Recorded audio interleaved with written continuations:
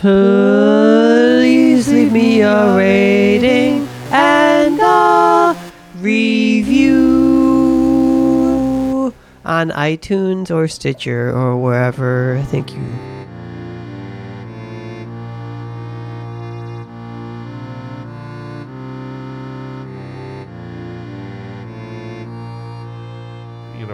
It reminds us how little we know, and as a result, it says there's no reason for humility or for arrogance.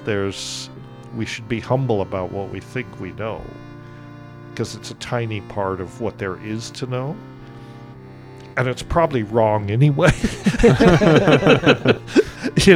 So that's good. That's actually a good thing, because it reminds us that there's a lot to learn. Almost everything is left to learn. And to me, that's not depressing, that's exciting. There's nothing in it. I never said anything bad about her or Terrence. I said things about him that might be honest, that were not, just this mindless praise. That was not my role. I mean, I was his little brother. I know where all the bodies are buried, And I loved him. And despite all that, I loved him.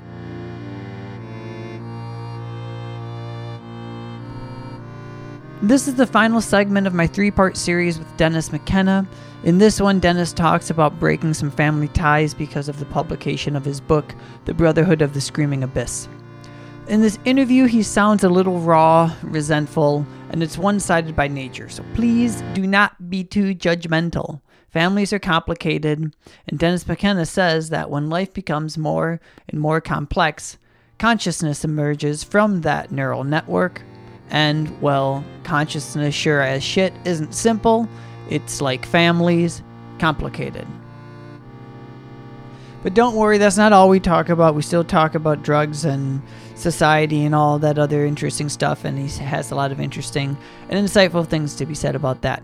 Okay, here is the theme song. And Joey Peters was interviewing Dennis with me, so thank you, Joey. Here's the theme song.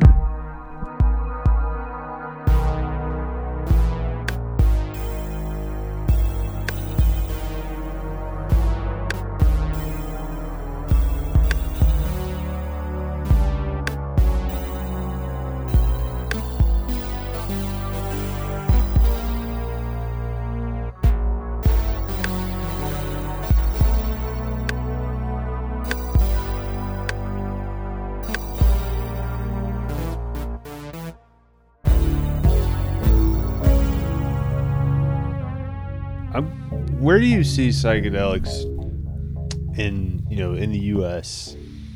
like 30 years from now? Well, apart from the fact that there probably won't be a U.S. 30 years from now.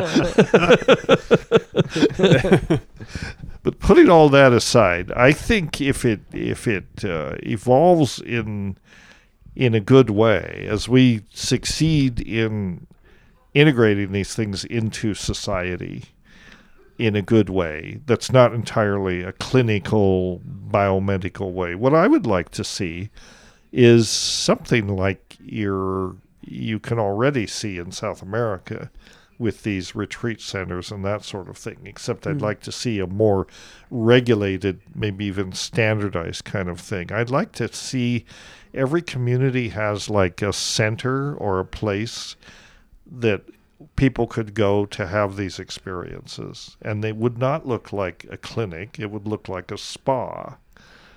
And you could actually go there and take the whole family, and you could have massages and saunas and maybe take psilocybin together under controlled circumstances with an experienced facilitator, shaman, guide, whatever. Facilitator is a good kind of neutral term, and really give people an opportunity to have these experiences in and especially for families and close-knit people. And I think it would tremendously improve human relations and so on.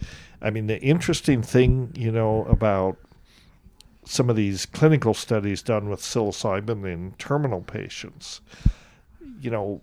those people get tremendous insights about their existential situation.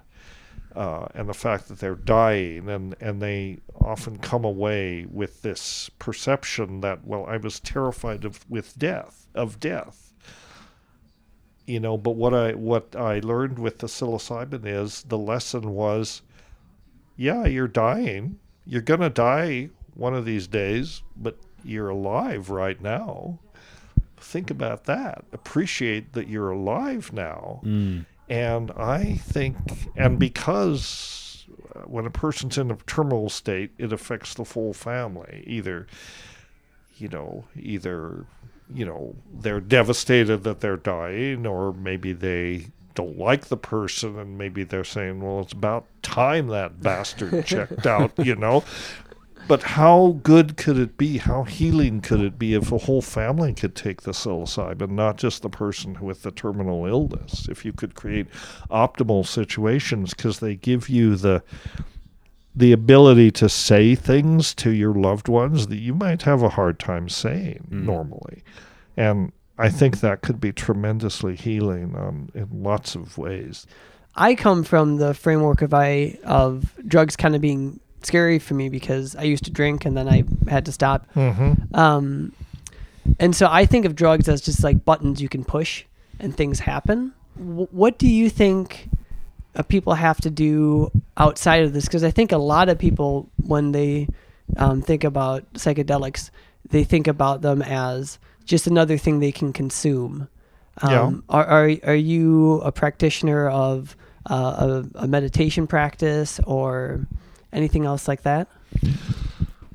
Well, yeah. I mean, to some extent, I don't meditate regularly, but I certainly would advocate it. I think it's important to, you can't take a trip every day, and you wouldn't want to, because after a while, these full-on psychedelic experiences are almost by definition, they take place in a you can use the word sacred, which has all sorts of common connotations, but at least a special place and time that's not your ordinary place and time. You're setting aside, if you do them right, I think it's important to pay a lot of attention to set and setting.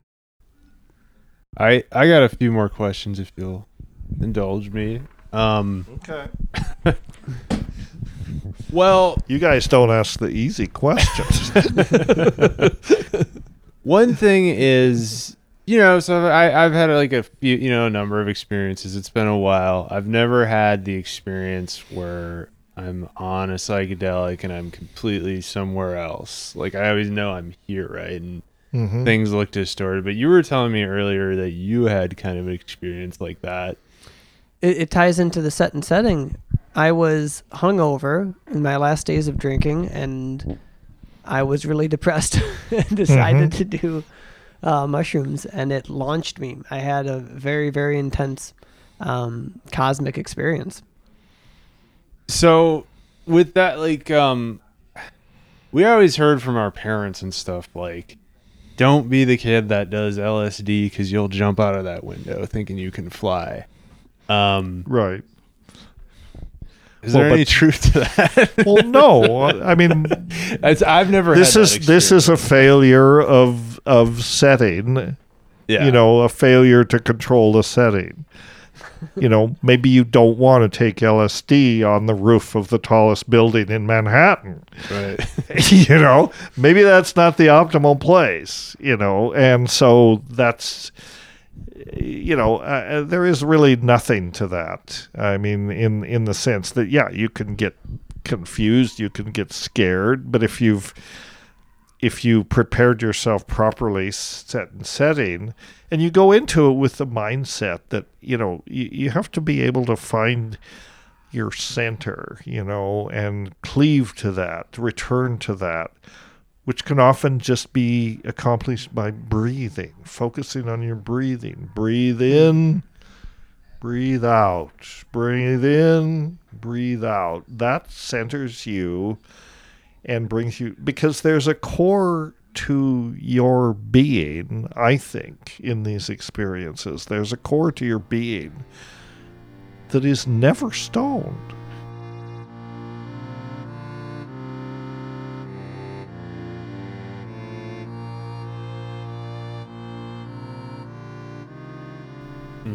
There's a part of you that is never stoned. And Yeah, in that's my own beautiful. experience, there's always, it may be just a tiny part of you, but even in the most transcendent, transformative, alien, bizarre experience I've ever had, there's always some, except the experiment in La Chimera, which is when, that mechanism failed. But I think that, there's always a part of you that is sort of standing apart from this, as though watching it from the outside and monitoring the situation. Okay. Does that reflect what you have experienced, or? Actually, the one time I started to have a bad trip, that's what my friend, he just said, just don't try to control it. Don't try and control it. And so then I did that, and then I had a great trip. Yeah. Great experience. Yeah. So, And the core of the self that is never stone is not necessarily trying to control it. Maybe just observe it. Just some kind of a still little tiny voice that says, you're still here. You're still okay. You're not in any danger. You're all right. Or words to that effect, something to that effect. You're not having a heart attack. You're not having a stroke. You're not, in any physiological danger. and I guess if there's other bad experiences I've had within, it's this paranoia that, I'm going to be perma-tripping now for the rest of my life. Yeah. That often comes up. But then you have to have the presence of mind to remind yourself that that's not going to happen. That you've deliberately disabled this default mode network that keeps you on track and in this consensus reality. All you have to do is remember that it's going to be over in a few hours, and that it's going to fall back together, because the brain and the brain-mind system tends to equilibrium, and so this disruptive influence will disrupt it temporarily, but as it goes away, it'll fall back together. And not only will it fall back together, it'll fall back together better than it was before. It's literally like rebooting your hard drive, I think. It's a lot like that.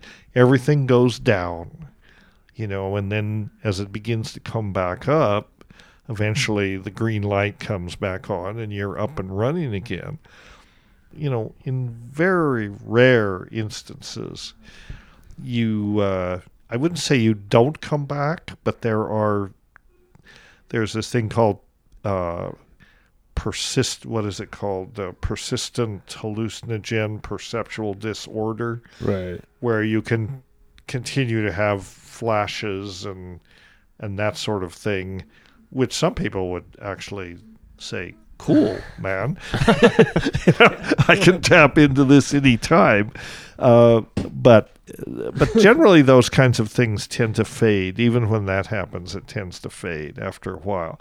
Now, you can get all worried about it and say, well, maybe I'm totally losing it. Maybe you are, but probably you're not. Everybody has there's a different time frame to, completely get reintegrated. Mm-hmm. With ayahuasca, you see this quite a lot. Sometimes, usually if you have you had experience with ayahuasca? No. Usually people take it 6-7 hours. Most people are pretty much back to baseline, but it's not unusual that people will be well into it 12 hours later, sometimes 24 hours later, but eventually they come out of it, and so the tendency to recover that equilibrium is very strong. It's hard to permanently disable it. Now, there are exceptions to that, and this is a hard, if you have a genetic proclivity to schizophrenia, or you're prone to schizophrenia, Right. probably you shouldn't be taking psychedelics. And it's not always clear that you do. You may not know that you do. And then, then you're at risk for it. But this is again why, with these things, if you're not experienced with any of these things, it's always better to start with a low dose and work up to the heroic doses, so that you get used to these altered states and you have an idea how it sits with you. Yeah. And caution is always the better part of valor, I think. So you're gonna leave Minnesota, right? I am going to leave Minnesota. Yes. Why? Why? Yeah. Well, it's complex. I mean, I don't know. Why would I? Why would I want to leave a country that's being destroyed by a guy who has the temperament of a petulant 6-year-old, and the smarts of a rotting turnip? I can't imagine any reason why I'd want some kind of would-be tin pot dictator. So it's partly that. I just don't want to participate in the American experiment anymore. And then the other reason, more personal reason, is I have long ties with Canada. My wife's Canadian. I got my degree there. My daughter's already there. And I have a lot of friends there. And we're leaving because we can. Is Minnesota anything like Canada? It's a lot like Canada. Sometimes we actually. get compared a lot. and Yeah, I've always you do. wondered that. It's a lot like Canada. It's a lot like, the people are a lot like Canadians. Yeah. The people are nice, right? Nicer than a lot of places. And I think more open-minded, more, Minnesota's not a bad place at all. I wish the winters were a little different. But that comes with the territory. That's just I don't think it's not bad. So there's a legend out there, maybe you can talk if this is true or not, that Terrence, your brother, at one point had a bad trip and stopped taking mushrooms after that, or stopped using hallucinogens. That's a legend now. Is that true? Yeah, there is some element of truth to that. I don't think he completely stopped, but there was a point where he had some experiences that really set him back on his heels in a kind of an existential way, and he stopped taking. But I think that was part and parcel of a whole personal sort of crisis he was going through at that time. I don't really want to talk about it. Yeah, no, that's fine. And I just finished your book, and I think you touched on a lot of that in your book. So yeah. Did you see anything in the book that would justify my sister-in-law going so ballistic and deciding that I was dead to her? I mean, was there anything in there that would? No, I mean, that's kind of surprising to hear. Yeah, I'm pretty surprised about it too. But yeah, like you said, family dynamics, and there are just things that can tick people off that you don't realize, and relationships and that. A lot of times I think you can't say the word family without putting dysfunctional in front of it, and I think every family has these issues, and as some very wise person counseled me, it's like, if you're gonna write a memoir, make sure that the first sentence is, "They're all dead now." Yeah. And you go from there, Of course, I'm not going to outlive these people because my nephew and my niece are also not happy with me. But Well, I mean, it's hard when you speak. You wrote a memoir. They didn't get to write memoirs that got read as well. The act of writing it, excludes people from representing themselves just by the very nature of it. I mean, I thought a lot. Why is that so? I mean, in the conversation that we were having, I was like, I wrote my memoir. This is my story. Yeah. You're welcome to write your story. Yeah. I'm not going to say anything about it. You can write your own damn story. It's not my problem. Yeah. You know, Well, and it's hard to understand that, Yeah, they never did. So that's their choice. They could have written their story. Uh-huh. It's not the same as my story. What would you think they would say if they heard your response to that right now? Would they say like What I just said? Yeah. Well, I did more or less say that to them, at the time, and I got no response. I mean, I got no real response, but that is in fact true. I mean, I don't see that my writing a memoir about my life and the book is about me. It's not about Terence. It is my life with Terence McKenna. That's built into the title. So I'm telling my story. Why can't they tell their story? It's not mine. They choose. I mean, if they feel excluded or unable to write their story because I wrote a story, this is their problem, not mine. Mm-hmm. Yeah. That's how I feel about it.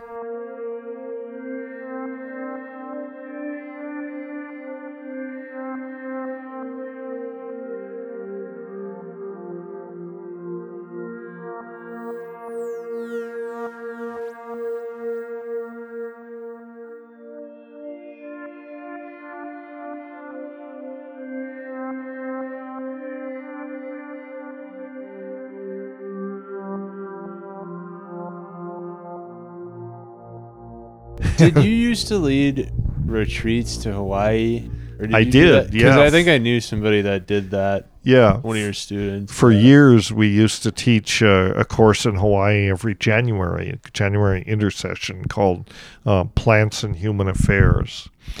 And I taught that with Kat Harrison, who was my sister-in-law, who is my sister-in-law, I guess. We did that for a while until I think we started that in like 2005, and we continued to 2012. And then I wrote my book, and then she decided that she hates me. So now we don't do that work anymore, unfortunately. Yeah. Okay. What did you so you stopped teaching about a year ago, you said? Just about a year ago, yeah. Why did you stop? Too many other things going on.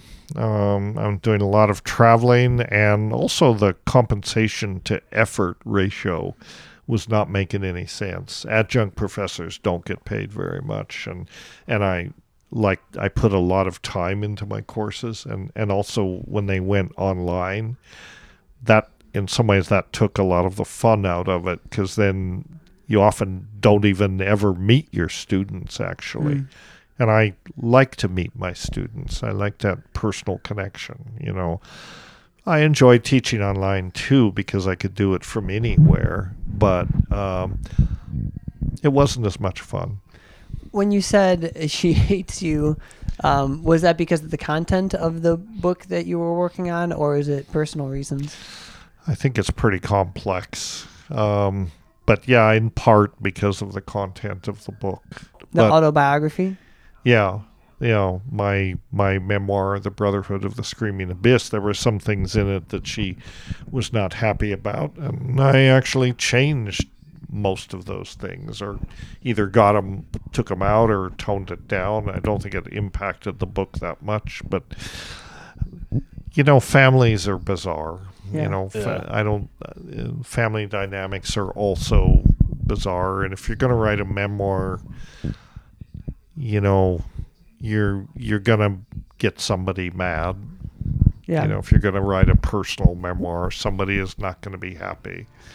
So be it.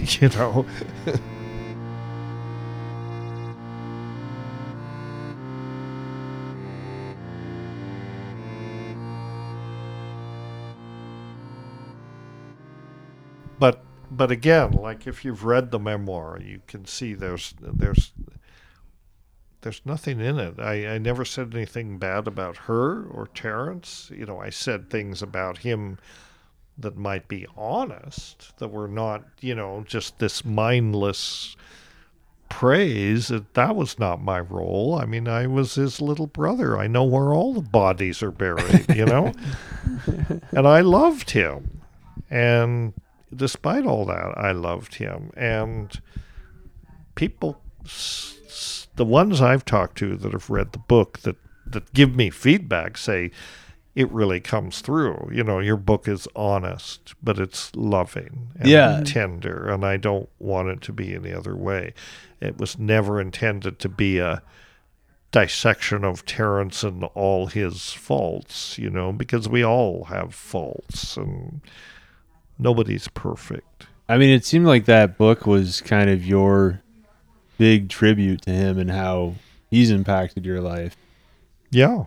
And I guess like the worst stuff you had to say were the stuff early on when you were kids and he was the big brother. Like, yeah, that's pretty typical though, right? You know, and we got over that. I didn't resent. I mean, I resented it at the time. I really resented it. But you grow out of this stuff, and siblings always have this rivalry going on. He was particularly creative at that, but that's what you'd expect, you know. So we overcame all that early on and realized that we were actually kindred spirits, you know, and became colleagues as well as friends, as well as brothers, you know. And do you still feel like a little brother? Like I have 3 older brothers, and I feel like it's a big part of my identity. Like how I see, when I enter a room, I feel like the little brother of the room. Well, he's not around anymore, so I sort of don't get that so much now, you know. I mean, I did for a long time, but I don't really get that anymore. I'm the only one standing. I'm the last one standing. You know, I mean, there were only 2 of us. But then my mom died in 1970. You know, my father died in 1997. So they've been gone for a long time. Terrence was the last. And you're the last. I am the last. I am the last. Yeah. But now I'm an orphan. Yeah. I thought this is from your book, The Brotherhood of the Screaming Abyss. Did I say that right? I'm bad with recall. And I just think it shows how you're a good writer and you're far out there, and it's crazy, and it's lucid. And I just think this is a good excerpt of what you were trying to will into existence down in Panama during the experiment at La Chorrera. Wait, how do you say it? La Chorrera. Did I get that right? Was it Panama? Was it Panama? No, Colombia. Colombia. Yeah. I'm sorry, I don't know. Okay. The point was that this shamanic phlegm and the violet psychofluid that Terrence and his consort exuded in Kathmandu seemed similar. In the alchemical and magical traditions, these objects can be solid like crystal balls, but they can also take liquid form, as in water or mercury. The unifying concept was that these things were actually a blend of both matter and mind. They were substances, to be sure, but ones in which the future and distant places could be seen. In which anything imaginable, even language itself, literally became visible. I just think that kind of has a lot of your career and worldview in it, and I thought it would be nice to end on that. Good place to end it. Yes. Well, Joey, thank you for coming on and showing me, bringing me onto some of the world of all of this stuff. I've spent a fun week kind of researching. Joey Peters, journalist of the Twin Cities.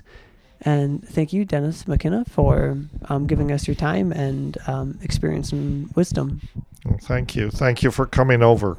Yeah, thanks for having us. Great interview. I hope you can clean it up so it makes more sense sometimes. But we covered a lot of territory. So thank Yeah. both of you. It's been fun.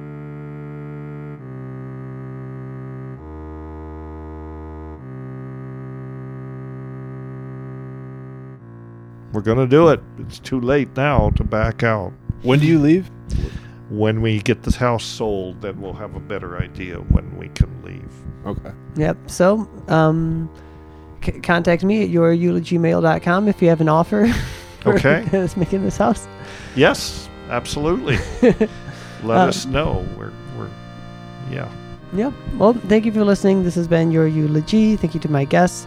Again, that email is youreulogygmail at gmail. I never noticed it's youreulogygmail. Sounds. The address is youreulogygmail at gmail. That's a That's dumb, great. accidental tongue twister.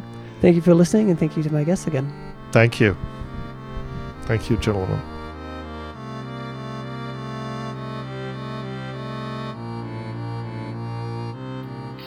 If you didn't notice, Dennis McKenna is moving to Canada, so you can buy his house if you want to live in his house in St. Paul. He also has a cat that they don't want to bring with called Mr. De Niro. I was going to foster it, but he doesn't play well with other cats, or other cats stress him out. So you can live in Dennis McKenna's house and have his cat, Mr. De Niro, if you like.